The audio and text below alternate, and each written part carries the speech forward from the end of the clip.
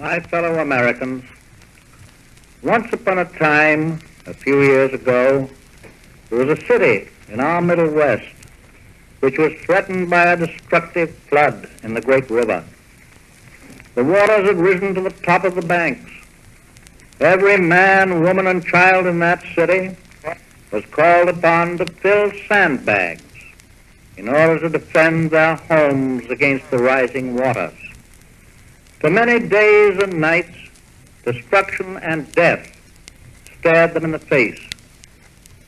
As a result of the grim, determined community effort, that city still stands.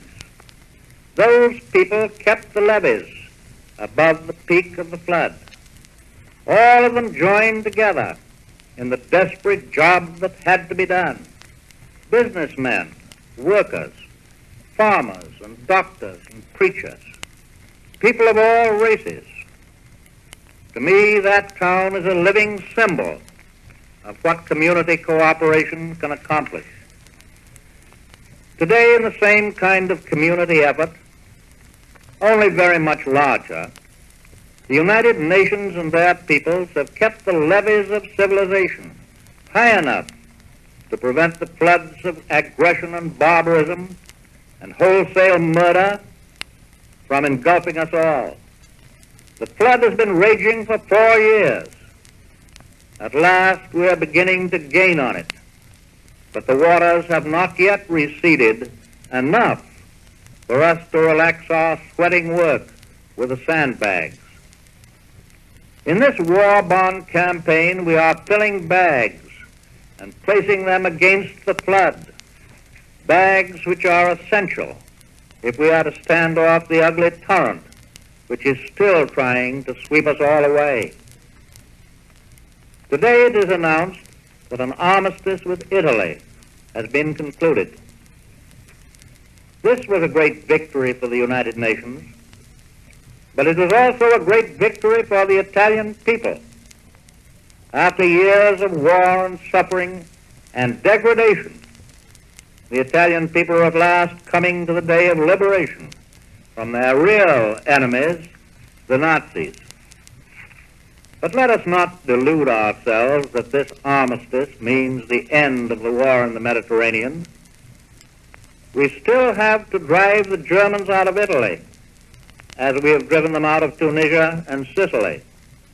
We must drive them out of France and all other captive countries, and we must strike them on their own soil from all directions. Our ultimate objectives in this war continue to be Berlin and Tokyo.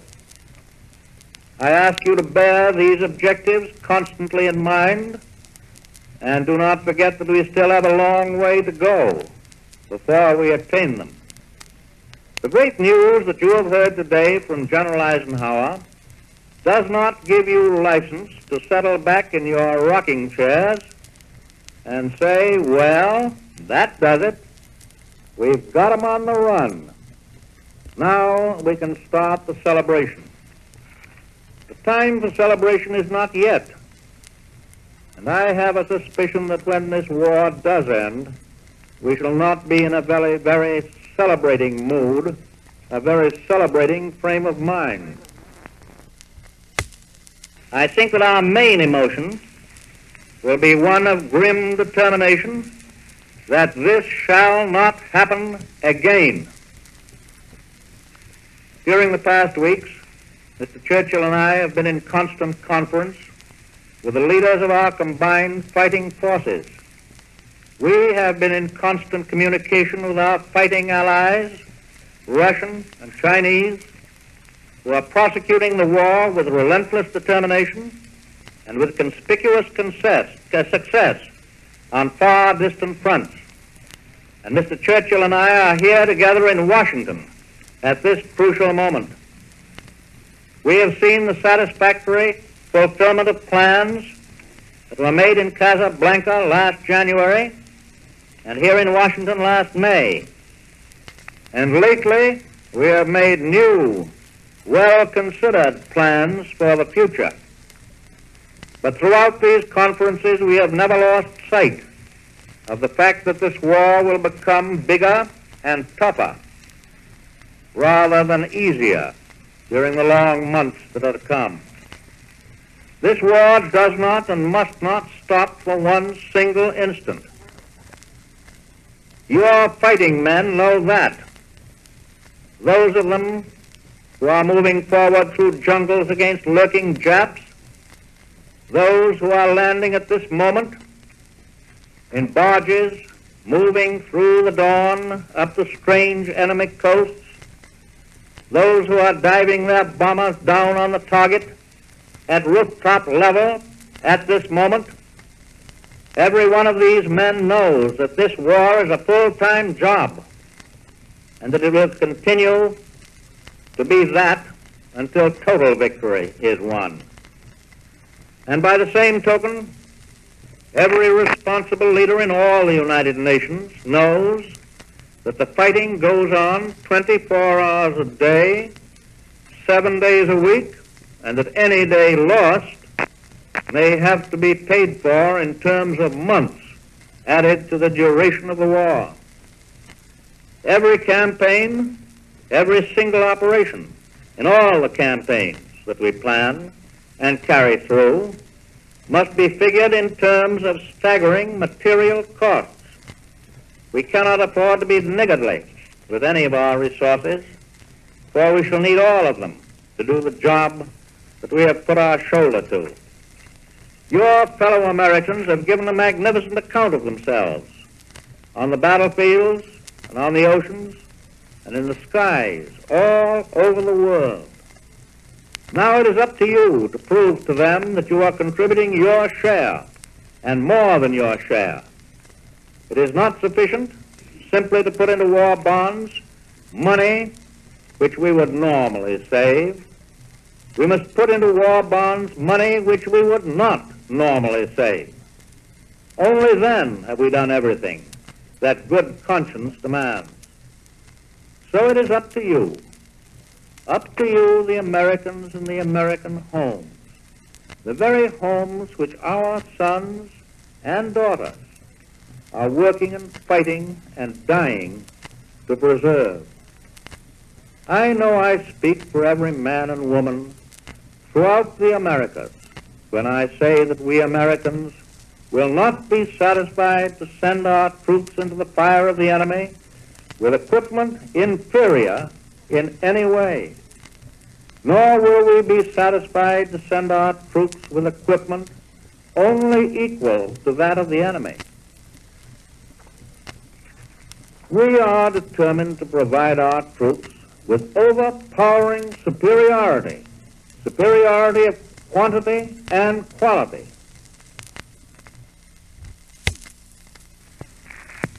In any and every category of arms and armaments that they may conceivably need. And where does this our dominating power come from? Why, it can come only from you. The money you lend and the money you give in taxes buys that death-dealing and at the same time life-saving power that we need for victory. This is an expensive war, expensive in money. You can help it, you can help to keep it at a minimum cost in lives. The American people will never stop to reckon the cost of redeeming civilization. They know there never can be any economic justification for failing to save freedom. And we can be sure that our enemies will watch this drive with the keenest interest. They know that success in this undertaking will shorten the war. They know that the more money the American people lend to their government, the more powerful and relentless will be the American forces in the field. They know that only a united and determined America could possibly produce on a voluntary basis so huge a sum of money as $15 billion. The overwhelming success of the second war loan drive last April showed that the people of this democracy stood firm behind their troops. This third war loan, which we are starting tonight, will also succeed because the American people will not permit it to fail. I cannot tell you how much to invest in war bonds during this third war loan drive. No one can tell you. It is for you to decide under the guidance of your own conscience. I will say this, however, because the nation's needs are greater than ever before, our sacrifices too must be greater than they have ever been before. Nobody knows when total victory will come, but we do know that the harder we fight now, the more might and power we direct at the enemy now, the shorter the war will be and the smaller the sum total of sacrifice. Success of the third war loan will be the symbol that America does not propose to rest on its arms, that we know the tough, bitter job ahead and will not stop until we have finished it. Now, it is your turn. Every dollar that you invest in the third war loan is your personal message of defiance to our common enemies, to the ruthless savages of Germany and Japan. And it is your personal message of faith and good cheer to our allies and to all the men at the front. God bless them.